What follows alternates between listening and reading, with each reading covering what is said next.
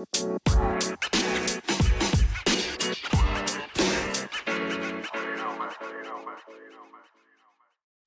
yo, what's up? Thanks for tuning in to The Catalyst with Aaron Schiller. This show is really my first spin-off show. My wife and I have a podcast called The Muse and The Catalyst, which has just been an amazing project to do with her and really has set me off in a lot of directions. And it just became clear that I needed to have my own spot to be able to share what I'm going through in my life and some of the pearls of wisdom that are coming through it. And also to share other people's stories that come across my life. And I needed a place to do it. And so Anchor, it's my first podcast on Anchor. So super excited to play on that platform and to share my story. And the last 3 months have been really super interesting for me, super challenging. I have spent the last 4+ years as a coach working with families and businesses and individuals who wanted to make changes in their life, who needed a catalyst to help them move forward and break patterns and to live the life that they are wanting to live for themselves, but just struggling to do so.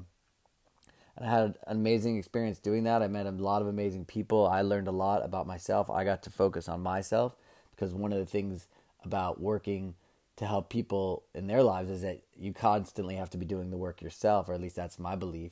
And so I am in another one of those moments in my life where I am being challenged to grow personally as I support other people to grow in their lives.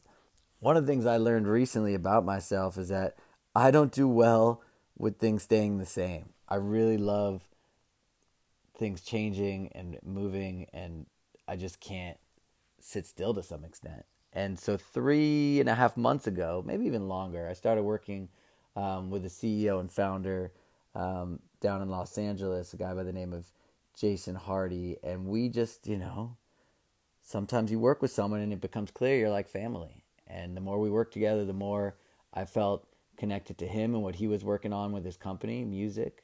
And so I made the crazy jump to go from being a coach to being a full-time employee of the company and taking on a role of VP of people to help the company really be able to grow, bring on new people to take on the different workflows that need to happen, and to help the people that were already there find a certain flow and rhythm to be able to launch the company to the next level that is coming for them. And it's been an amazing experience. But part of what I committed to in the process of taking a job after 4 years being just a self-employed coach was commuting from San Francisco, where I'm based, to Los Angeles every week. And so that required me to be sort of on regular commute on airplanes, in cars every week, getting back and forth. And I would say that, the first month and a half, first 2 months, super exciting. Felt like I was doing something ridiculous, something I had never thought I would do, which is really like my favorite thing. When I find myself doing something that I didn't think I would do or I didn't think was possible, it's when I feel like I'm in my most fun state of being. It fills me with so much excitement and joy and possibility. And then something happens, like a routine hits. And month 1, month 2, all of a sudden into the beginning of month 3, it was kind of like I was in a routine. It wasn't this thing that I had never thought I would do. It was this thing I've been doing. And I had to get on a plane every Monday morning around 7 a.m. Car would pick me up about 5:15. And I'd have to head to Los Angeles. And even the way I'm talking right now, like I have to, right? Like I went from this thing I get to do to all of a sudden I was sort of in job mode of I have to go to this thing. I have to do it. And it's just not true. And so this show in some ways is a response to my own need to break free of a pattern of my own, which is that I have to do something. No, the truth is I get to do this. I get to go down to Los Angeles and be part of this amazing company and work with amazing people, some of the most successful people in the world, and get to have a shot at doing something so few people get to do. And so I need that reminder. This show is my own reminder to myself to stay in that flow, to recognize that I don't have to do anything, but I get to, and I'm privileged to, and I want to. And that just feels so much different than that feeling of what so many people go through when they feel like they have to go do something or they feel trapped in something. And that feeling is like my least favorite feeling.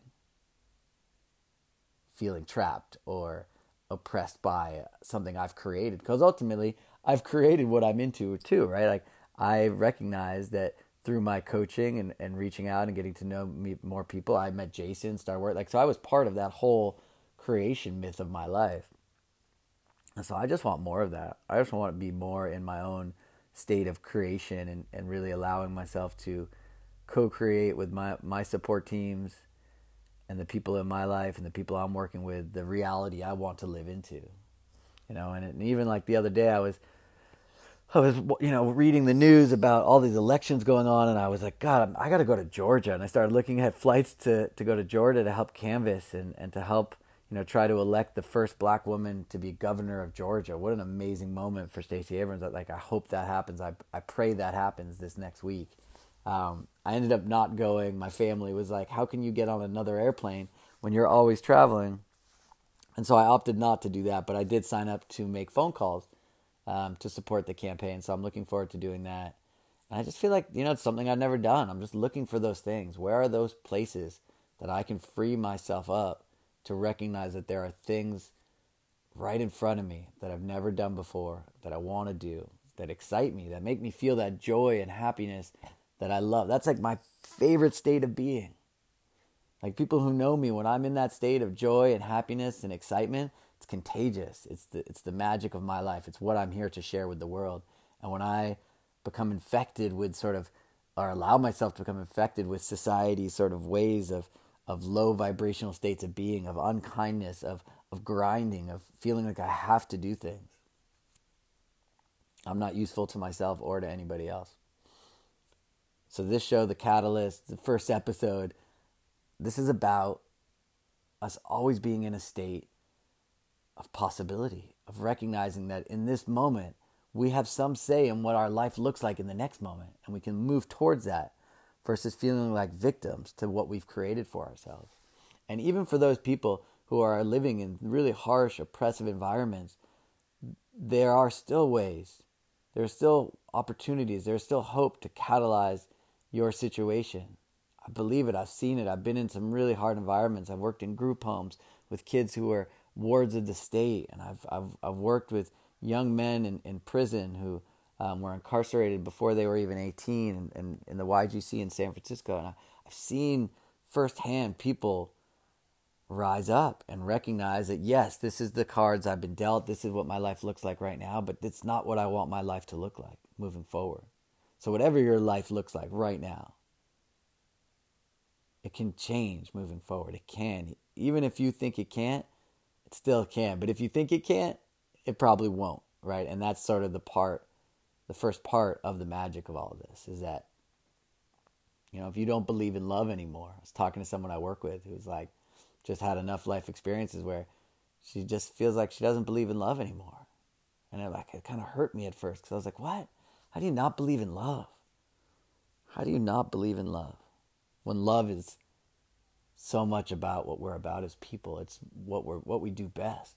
It's the best of us, right? Like, even people who I totally disagree with, even people who have vicious, terrible belief systems that I am somewhat appalled by, those people still love. They still love their children, still love their families. Love is something we all share. Unites us all, across belief sets, across religions. I don't think there's any difference between Jewish love and Christian love and Muslim love and racist love. Like, people, all love is love. So when a coworker of mine said she doesn't believe in love, I was like, wow, not believing in love would be a huge love blocker, I bet. And in that moment, I was kind of playing a little bit. I could see that love was not dead in her. It was just asleep. And so I became curious, how do we turn up the love light in somebody who feels like love is dead? How do we turn up the love light in people who have been hurt in relationships, who have been through terrible breakups, or who are going through terrible breakups, who really question, will I ever love again? Do I even want to, if this is what love is? So that's what we're going to do on this show. We're going to jump into all these things because this is what's important to me. This is what I care about. And if I'm not doing what I care about, then I don't know. What's the point of any of it? So please, if you listen to this, you have questions, or you want to encourage me on, I would appreciate it. I really believe I have a team of support, which is, on this earth plane and on others, that are guiding me forward. And I got to be on that team. It's so important to me right now. Because when I'm on that team, I can do a show like this. I haven't wanted to do anything like this for a while. So, lots of love. Episode 1, my first show on Anchor, The Catalyst. We will change our lives together. We will find hope where hope is not had. We will find ways to be alchemists of our own life.